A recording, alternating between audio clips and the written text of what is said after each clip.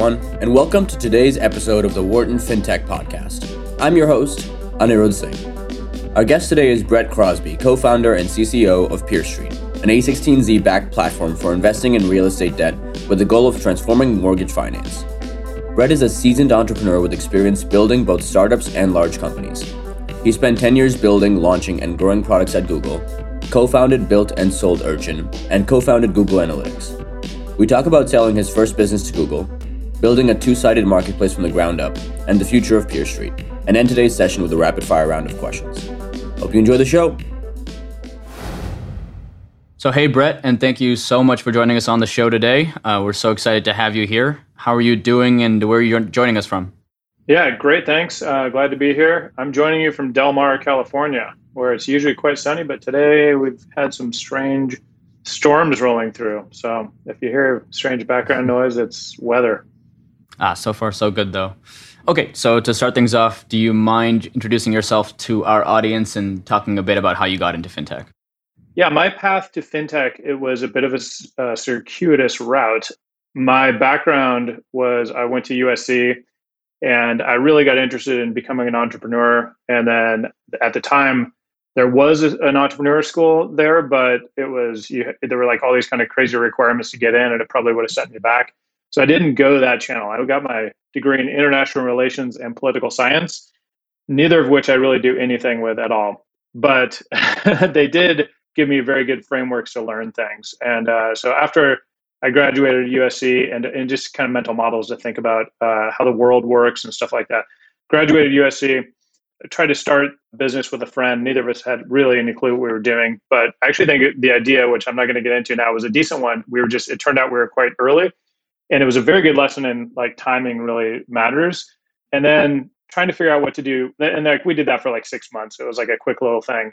And what was happening at the time I graduated was the internet was really coming around and becoming a big thing. So this is kind of mid to late 90s timeframe. And everyone was building websites. This website we had built for this business, everyone's like, how did you do that? So I realized there was this market to kind of build websites and tools around websites. Then as we were building these websites, we had all these people asking us, okay, you built this website for us. Is anyone using it and all this sort of thing? And so we started to try to answer those questions. And we ended up building a log file analysis tool that we ended up calling Urchin. Side note, we also built an e-commerce tool and like a whole bunch of other interesting tools. Many of those things, had we pursued them, probably would have been really big businesses on their own. We decided instead to really focus on this web analytics tool because we were building all these pretty sophisticated things. We had pretty big customers, Caterpillar, Solar Turbines down in San Diego is a big division of Caterpillar. We had some big hospitals, like fairly substantial customers. And then they were all asking these questions. So we started really focusing on this log file analysis tool. Long story short, it ended up being a web analytics tool, and that's what the industry started calling it. We kind of refocused the business, like reestablished it, refounded it essentially, and sold off the website development part of the business and renamed the company Urchin. And that was our sole focus, was on web analytics. And I might as well give you the complete history here because it's going to get to where I am today. And then in 2005, we built up that business and Google came knocking. And we can get into this story if you want to, but they ended up acquiring us in 2005. And then we relaunched Urchin as Google Analytics. I stayed on at Google for 10 years, in part on Google Analytics, in part doing a whole bunch of other things, pretty much across the board at Google. Learned a tremendous amount, really enjoyed my time there. Super thankful I had that time. I left in 2014 to go start PeerStreet, which is what I'm doing now with my co-founder, Brew Johnson, who, by the way, was also a buddy from college. And the reason I got into fintech, to answer your question, is that he asked me to join this company. He pitched this business. I said, I don't have any clue as to what you're talking about right now. And that's not entirely true. I kind of got it a little bit, but a lot of it was challenging to understand because I didn't have a background in finance and there was a lot of financial aspects. I had some background in real estate, but it touches a lot of disciplines and few people are masters at all of these disciplines. And anyhow, so I thought to myself, and there's always been something that's kind of core to me, I can either go learn this space and take what I've learned along the way and try to apply it to think through this space differently as I learn it, or I can kind of like go through my life not really knowing that industry. And, just finance and real estate and all that stuff, it's so massive and such a huge real estate market is the largest financial market on the planet. I said, okay, I better learn this kind of before I die. And this is such a good opportunity to do it. And we were trying to, at the same time, disrupt this industry. And so I decided to do it. And that was 7 years ago. And, it's been a pretty wild ride. And here we are. Yeah, it's a circuitous route indeed. And we'll get into Peer Street in a second. But one question on the Google Analytics acquisition, it's looking back, it's a little surprising that Google didn't have its own version of this in-house. Can you just talk about strategic reasoning behind that acquisition and how you guys kind of meshed together? Yeah, well, so AdWords is the Google's ad platform. It's how you buy keywords so that when people type them into Google, your ad shows up. They had something called conversion tracking as part of that tool, but it was a really, really lightweight, quote unquote, analytics product. So interestingly, I happened to be standing at our trade show booth, and it was 2004, when a guy named Wesley Chan and another guy named David Friedberg, two guys who would definitely alter the course of my life and many people's lives, when they walked up to the trade show booth and said, "Hey, we've heard a lot of good things about what you guys are building. Can you tell me about it?" And a couple of really important things happened there. I said, "I'm happy to do it as long as you guys don't work on conversion tracking." And they said, "Well, why?" And I said, "Because that's the competing product within Google." And I could see on their name tags, it said Google on it, right? And they said, "Oh, no, we don't do that." Well, fortunately, Wesley flat out lied to me because he was the product manager for conversion tracking.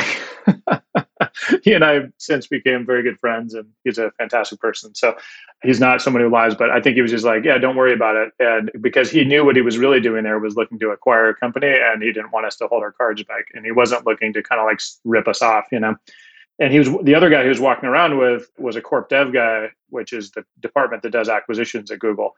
And his name was David Friedberg. David Friedberg, as has Wesley, has gone along to do tremendous things with his career and his life. And he's someone worth looking up. And both of these people would be great guys to have on this podcast in the future. I'd highly recommend talking to both of them. But they walked up to me at the trade show booth. They said, "Love to see what you're doing." And I started to show them. They said, "Wow, this is really cool. We'd love to talk to you about potentially partnering with you." And I'm like, okay, we're this relatively small company out of San Diego.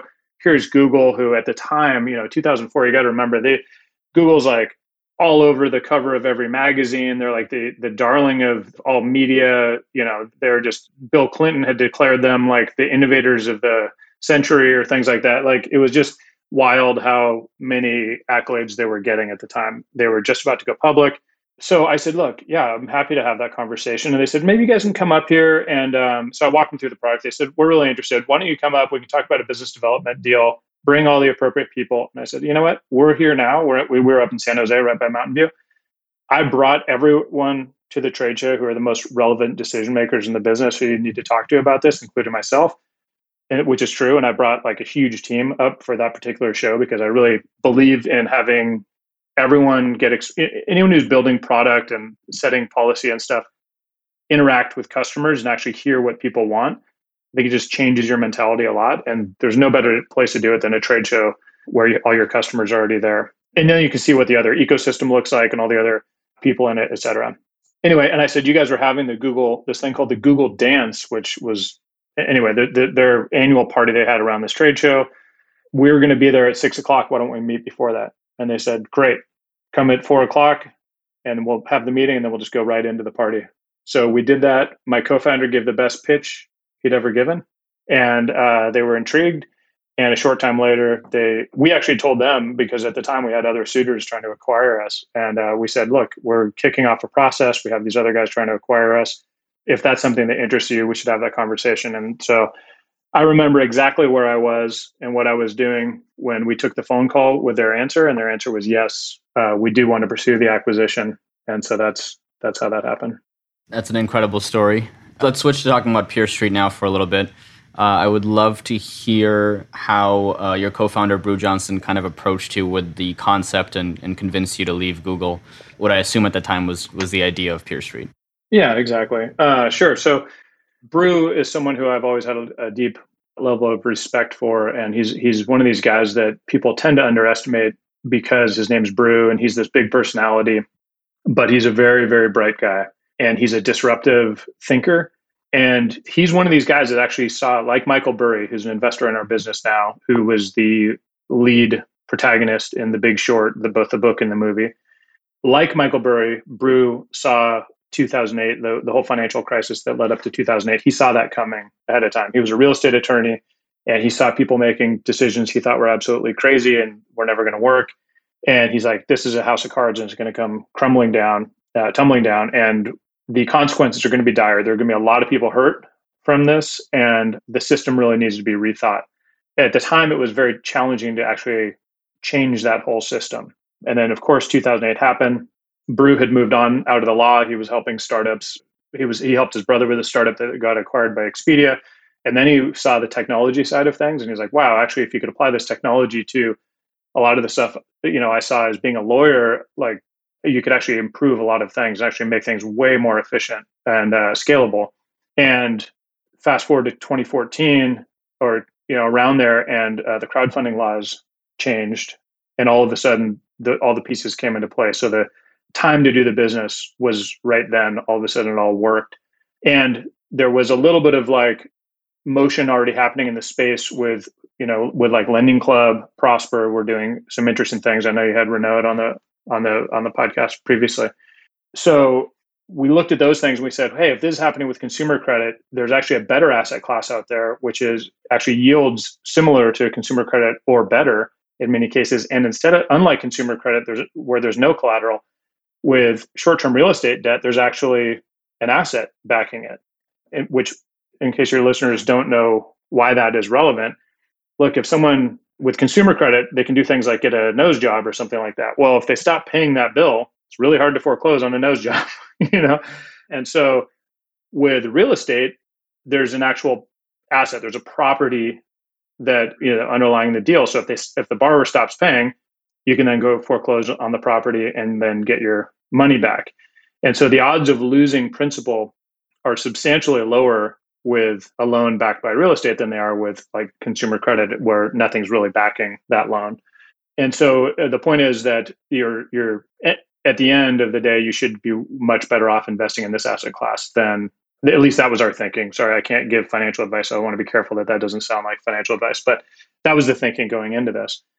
And so that was kind of Brew's vision. He pitched me with some of that story. The other big part of the story is, look, if we can digitize this space instead of making it all paper based, and we can fractionalize it, meaning that you and I can invest like $100 in each loan rather than the traditional way, which was either a family office or an institution or a wealthy individual would either make the loan or buy a loan and basically own the entire thing, which is like way too high of a ticket price for most people to get into.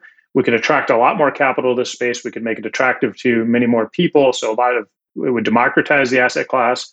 And in the end, it could solve many of the problems that led to 2008. And that's the big thing, which is a bit of a long story.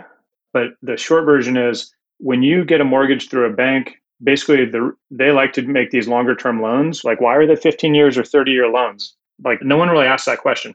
The reason is that they make these longer term loans because they securitize them. They bundle them, they securitize them, they get tranched, and then they go to investors on the other side. Most of those investors are institutions, but the people that are investing in those institutions are you and me. It's like our 401ks and things like that.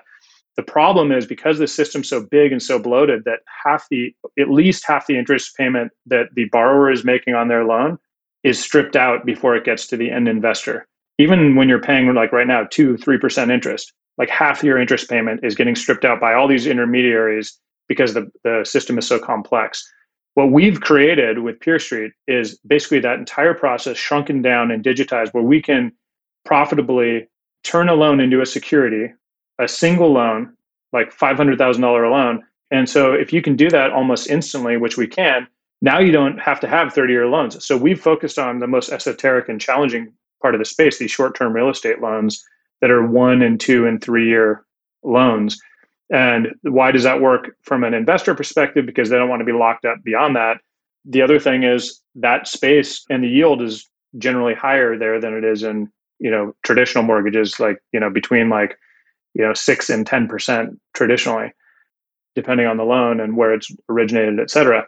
The other thing we recognized, there was a massive disconnect between capital available to the private lenders who are making those types of loans and then the amount of borrowers they wanted to service. So they would love to grow their businesses, but they were constrained by the amount of capital they had. They're non-bank lenders, they don't have depositor capital, et cetera. And so there's all to say that we saw a massive opportunity, a major disconnect in the market, where if we could build up the capital and investors on one side and offer them an asset class they couldn't get access to before, and then we could bring capital over to the lenders. We could partner with these thousands of lenders that are out there on a nationwide basis and really create the plumbing to make a much smarter system and more connected system. And in the process, build something that could potentially long-term disrupt the whole securitization system. I saw that you had written about creating a two-sided marketplace in the past. And I think a lot of two-sided marketplaces in theory are a great idea, but it's daunting to try to balance supply and demand, especially early on in the company. I would love to hear how you approach that balance at PeerStreet and how that's kind of evolved as the company's grown. Mm-hmm. Sure. Yeah, it's a great question. So we decided that a two-sided marketplace was the right model for us early on. And I will admit, I don't know if anyone else will admit, somewhat naively, because I don't know, it just seemed like the right model, but I don't think I understood how challenging it was to build a two-sided marketplace going into it, especially with a bit of a long-term asset class. Like if you have a two-sided marketplace where two parties can transact and you build this marketplace for that to happen, that's great. But when first of all, if you have a high ticket item, it makes it harder. And our average loan size for investors is about $500,000, maybe slightly less, but just for simple math. And they typically last about a year to 14 months is probably our typical loan term that an investor is actually in a loan. What that means when you're building a two-sided marketplace, and the challenge of that is, especially in the beginning, and the two-sided marketplaces are awesome when they work. They're amazing because they're notoriously hard to start, but on the flip side of that, they're also notoriously hard to stop. And once they get going, they get that steam going, they can be these amazing engines of growth. What adds challenge to it is if people are locked up in those investments and they're high ticket items, both of those things we have with our asset class. And so that was one of the things I didn't fully appreciate, but thankfully I didn't, because I might have thought of doing something else, and it's worked in this space. I will tell you in the beginning, the way we got over that kind of initial hump to get enough capital in the system, enough loans on the other side to balance it out, was we started this thing called Operation Flywheel. And the idea was, let's get a bunch of loans that had only like 3 to 4 months left, if that, and then line up investors ahead of time, or at least some investors, and say, how much will you take out of this? And then when we put them up on the platform, they invested, other people saw those investments go up and come down, and then they paid off, more capital came back. And we started adding loans, a few loans, a week, and then a few loans a day. And then all of a sudden we were just off to the races, and they were faster than we could put them up. People had capital waiting to take them down. It got to the point where we were doing, millions of dollars, in loans, and they would come down in a matter of minutes. And that's still the case now, where, we put investments up and they just get taken down very, very quickly. And so what we're in the process of doing now is continuing to ramp the supply side of the market. And that's what our prediction going into this has turned out to be true, which is if we get enough capital and demand, then the next problem will always be focused on the supply side of the equation. That will eventually become the constraint. But in the early days of the business, it was all these lenders are like, yeah, I would love to have more capital, so I'll sell you these loans and you can put them on the platform. But that has since flipped. And so now it's a matter of continuing to unlock supply. But as we grow, we're building tools now to really focus on that. And a lot of engineering and product effort is making lenders more efficient, onboarding lenders more efficiently, onboarding loans more efficiently, using AI we have things that will scan the loans and populate all of this information for us internally, just so things just go almost real time, or as close to real time as we can get is the longer term vision. Got it. I was on your website earlier and I saw a quote on there that said, when you invest at PeerStreet, you're investing in more than just loans, you're investing in people and communities. And I thought that was great, and I would love to just have you expand on that a little bit. Yeah, absolutely. No, it's a great question, and it's something we're really proud of in the work that we do. It's really easy to see and focus on the participants on a two-sided marketplace, but what's really cool is when even non-participants benefit from the existence of the platform and the growth of the platform. And I'm sure there are many other examples of that. I can't really think of any at the moment. But in our case, the obvious participants that benefit are investors. They get yield when they invest in a loan, right? Basically, you invest in a loan and then you get whatever the note rate is that's paying you, whether it's, let's call it 7%. So if you put in $1,000, you'll get $70 back at the end of the day. But ideally, you build a portfolio and more, and you kind of are investing in that, and then you can build like a 7% return over time. And I'm just throwing out numbers. It's your individual results may vary, obviously, depending on which loans you invest in and how they perform and all that. But that's the idea. So clearly, there's a value for investors. And then the capital goes to lenders who make more loans to borrowers. And the more capital they have, the more borrowers they can go after. And this is going into the borrower's side. This is who really benefits here is when the borrower, and who are the borrowers for this asset class? These are like real estate entrepreneurs like you or me who would go out there and say like, hey, there's this crummy house on this block over here. I want to buy this place. I want to fix it up. And then I'll either sell it or I'll put a tenant in it and rent it out. And we can handle both of those. We can make a loan, or our lenders will make a loan for the first part, where it's called a bridge loan, where they'll buy the property and then fix it up. And then we can also do a buy-to-rent loan. And we have institutions that will do those up to like 30-year loans. So we can handle both parts of that now. But, okay, so those are all the participants that clearly benefit. But the non-participants that benefit are these communities where, if you think about it, if you have this house, it's coming up on Halloween here. If you have this crummy house on your block, that thing's going to be the haunted house the whole time. And everyone has one of these in their neighborhood. When they were a kid growing up, there's been this like crummy house. It's like, oh, don't go there. That's kind of the haunted house. Well, if you get a lot of those, your neighborhood starts to go downhill pretty quickly, right? And look, there's a total housing shortage right now in the United States, and it's been in place for a long time. Well, you can either take over green space, which we're going to have to do anyway, and like take over more space to build more housing, or you can go in and fix up the old existing housing stock. Most of it was built before 1970. It's like 60% of the U.S. housing stock was built before 1970. You can go fix that up and then repurpose it. And that's what our borrowers are doing. And when that happens, everyone that I just described gets the benefit. But if you do that once in a neighborhood, it improves the neighborhood.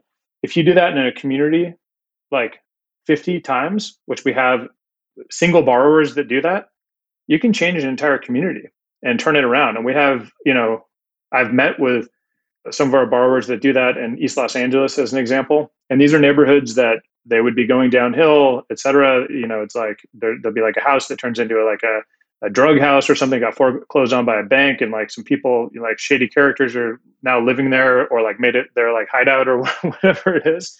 And these guys will go in there, they'll buy the house, and they'll completely turn it around. And within 6 months, you've got or a year, you've got some young family moving in, and all of a sudden, like this crummy place turns into this nice place. And that improves the entire neighborhood, and then changes the entire community when you do that. Not to mention, they're buying supplies at local stores, bringing in business to local restaurants with all the workers they're doing. It's just this really, really positive impact. So that's what we're doing. That's what we mean by improving communities one house at a time. And we've done now over 10,000. We've had loans on over 10,000 properties now. So it's not like onesie twosies. We're talking about pretty good scale at this point. That's amazing. And I bet that's very fulfilling to actually get to see in person after a few years of working with the company. It is. You'd be surprised. Like, so many times you don't actually see that stuff in person. And when you actually go out and do it, and you hear from borrowers firsthand, and then they talk about their life journey and stuff and like what they've been doing. And some of these people, this is like what they're intentionally doing. They're like, yeah, they're making a profit. Don't get me wrong. It's not pure altruism, but they have this idea of like, look, I grew up here. I don't want to see this turn into go downhill. I want to see us like build up as a neighborhood, and they're turning these neighborhoods in the right direction and not letting them go kind of negative. So it's pretty cool. Last question on Pierce Street is just where do you hope to see the company go in the next 6 months to 2 years? What major goals do you have for the company? Yeah, so the current roadmap is all about building out tools both for investors and for lenders, and continually. So we started by building out the marketplace from the investor side, and then we onboarded a whole bunch of lenders, but a lot of that side was fairly manual. We've now made that much more automated, build a lot of tools for lenders. So we have a long list of cool features and products that we want to roll out both for lenders and for investors. I'll give you an example. We launched this thing called Pierce Street Pocket recently, which basically uses the same loans, but it basically allows individuals like you or me to go on the platform and invest in this warehouse line that we would have to go buy loans. And we used to have to go work with a bank to like get these warehouse lines. And we still have those from some large banks. But we thought, you know what, instead of just doing that, let's continue to allow individuals to invest in these types of things. So we created PeerStreet Pocket so that basically they could fund a warehouse vehicle for us to go buy loans. People can do that. It's a short-term investment vehicle. And then we put those loans up on the platform, and they're only held in there for a short period of time, and people get to participate in the interest from those loans while they're held there. So those types of innovations, there are lots of financial innovations that are possible through the platform that'll allow people to participate in ways they just never could before. So those types of things are where we're headed in the kind of immediate future. And then longer term, we want to keep making this asset class as similar to being able to buy and sell stocks as possible. So one of the big blockers in that is when you buy a stock on the public markets through like New York Stock Exchange, for example, or NASDAQ or whatever, it's got liquidity. So you can trade in and out of that position at will. And that's great. Having a healthy secondary market in place for our asset class would allow for that as well. And once that happens, all of a sudden term, meaning how long you're in the investment, no longer matters because you can pick and choose that. That's a long, long road product for us because there's a lot of regulatory hurdles for us to be able to make it fully where you can trade in and out of your position at will. And you have to, it's basically building a second secondary market because, or a second two-sided market is a secondary market where once you know what I mean? So you have to like get enough participants in that system to build it up. But as you do, and if you unlock that, term no longer matters. And if term doesn't matter, why are people paying different interest rates for shorter term loans than they are for longer term loans? Like it really changes the equation on this entire ecosystem and really the industry. So that's one of the innovations that we're working on and may actually launch before this podcast is launched, or at least the very early stages of that. But the very early stage is like kind of a toe dip to get us started. But where that can go can have really, really profound impact on the industry. And zooming out even further, I would love to get your thoughts on what excites you about the fintech industry overall, say over the next 3 to 5 years. I mean, look, the fintech industry is just this amazing thing for a couple of reasons. I mean, the obvious things is no offense to my friends who work at banks and places like that, but banks have been a pain in the neck for a long time for a lot of people. And part of it is, look, you need financial regulation. Those things are absolutely needed. You need to protect people to a certain extent. But really, they haven't kind of kept up with the times as far as ease of use and things like that. And that's why things like Venmo have been able to take off. And I think the disruption of financial markets in that way just make it much more consumer friendly and providing, this is a second point here that is really motivational for us, is providing access and making many, many more asset classes accessible to individual investors. We just see that as core to our mission, but also just like something that fintech in general as an entire industry has really gotten right. And it's a pretty profound and important thing. And that's a huge change from where we were 10 years ago. I mean, there's been so much more access. The third major thing, obviously, that you have to talk about when you're talking about fintech and disruption, all that, is everything that's happening in kind of the crypto and blockchain spaces, right? Like there's just so much innovation happening there. A lot of it seemed like something I would describe as a solution looking for a problem. But if you look at the arc of almost any major technology, it often takes about 20 years. And I think now those times are compressing, especially for something as powerful as blockchain, is those problems are being found very quickly. So these are solutions of like, hey, we don't like how the current system works. Let's rethink it. Let's totally rethink currency. Let's rethink how things are, instead of having things super opaque and we'll have them ultra transparent. It's major disruptive thinking being applied to financial systems. I think that whole space is so exciting and so interesting. But where are we in that process? It's hard to say. It feels to me like we are in sort of 1999 going into the .com era, where there's like these crazy valuations for some of the businesses and technologies involved. And there's probably a correction happening that will happen at some point for some of those things. But does that mean the fundamental technology and things like that, or even the coins themselves and the price of the coins will change? I don't know that that's necessarily the case. What I do think is that these are foundational technologies that things will get built on. And if you take a longer term view of things, there may be the web bands and the pets.com or whatever it is, some of those like major .com, bubble things that died. But look, now we have Amazon delivery and we have all of these things. Like so many of the .com promises actually came true later. And those ideas were not harebrained schemes. They were just ahead of their time. So back to my original point, timing is crucial for a lot of this stuff and understanding timing and getting prepared. So one thing I would recommend to anyone who's listening to this, who is thinking about being an entrepreneur or going to business, learn as much as you can about everything that's going on. Don't have a super narrow view of any of this stuff. Try and have a very broad view, understand what's happening. You may see businesses explode in a good way and then explode in a bad way where the outcome is very bad. Doesn't mean the idea was fundamentally flawed. It may have just been a matter of timing. And, like I saw other companies do this before, like Yelp. The idea of reviews was not a new idea. What did they do differently? They made it so it was all user-generated reviews. And so anyone could say anything. That was the big twist that they did. And they built a multi-billion-dollar business, and they had really good execution and great people and, all of those types of things. But they recycled an idea that had been around for a long time. They just put a little twist on it and made it better. And so once again, timing really mattered for them. And I think that's going to be the case for this space. So I would definitely be aware of fintech. I would be looking closely at a lot of these things. And the other thing is the space is so massive that anything that happens here also has to go be applied to all these different places in the world. And there's so much good that can be done by providing more access to these types of technologies, and much more global financial system would be very beneficial to a lot of people.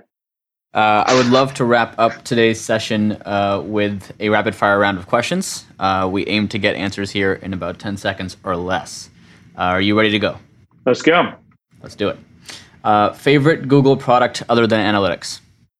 Honestly, I love all Google products. The ones I can't live without are probably like Gmail and Calendar and Google Docs, and Chrome, all of which I worked on at my last 2 years at Google. So I love those teams, but in reality, I use all of those products every single day. So really can't live without them. Favorite holiday? Favorite holiday? I think I'm going to go with Thanksgiving because it's sort of like the winter holidays, but without all the concern if people are going to like the gift you got them or not. Twitter, Instagram, Facebook, or another form of social media, or none? Don't forget LinkedIn. Honestly, I use all of those all the time. And if anyone wants to reach out and link in with me, please do. It's Brett Crosby on LinkedIn pretty easily. I use all of them pretty much daily. Love it. What interview question do you always like to ask? The one I actually ask is, what do you do for fun? And the reason I ask that is, I obviously interview for the hard questions as well, but I do like to know people on a human level. And I always find that that's where you end up connecting with people. You can either do it on an intellectual level and you can get lucky and stumble across something like that in an interview question. But when you ask them that, they get to actually kind of relax a little bit in an interview and give you a little insight into their personal lives and kind of what they're into. And it doesn't matter if it's extreme skiing or something like that, or Dungeons and Dragons. It's like, great, we've got people in the company that love any of those things and teams that are doing those types of things. And so it allows you to kind of like understand how this person can fit into your company beyond just the role that they're playing. And I believe so heavily in building a good culture that to me, that's actually quite interesting. Got it. And last question today, Brett, is what do you do for fun? Well, I build startups, and I find that incredibly fun and engaging. I advise a lot of startups, but I think that you would probably bucket that as work. But if your work is fun, hopefully it is fun. But that's kind of a BS answer. So I will tell you what I do for fun is, look, I walk my dog on the beach. I try to do that twice a day, in the morning and the evening.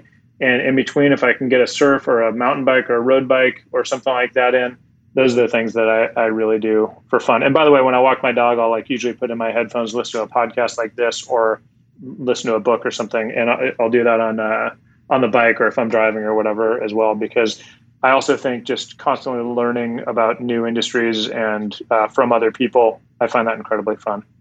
I think that pretty much wraps it up for today, Brett, but thank you so much for joining the show. Incredibly insightful answers about you, about PeerStreet, about your views on investing. Really appreciate your time.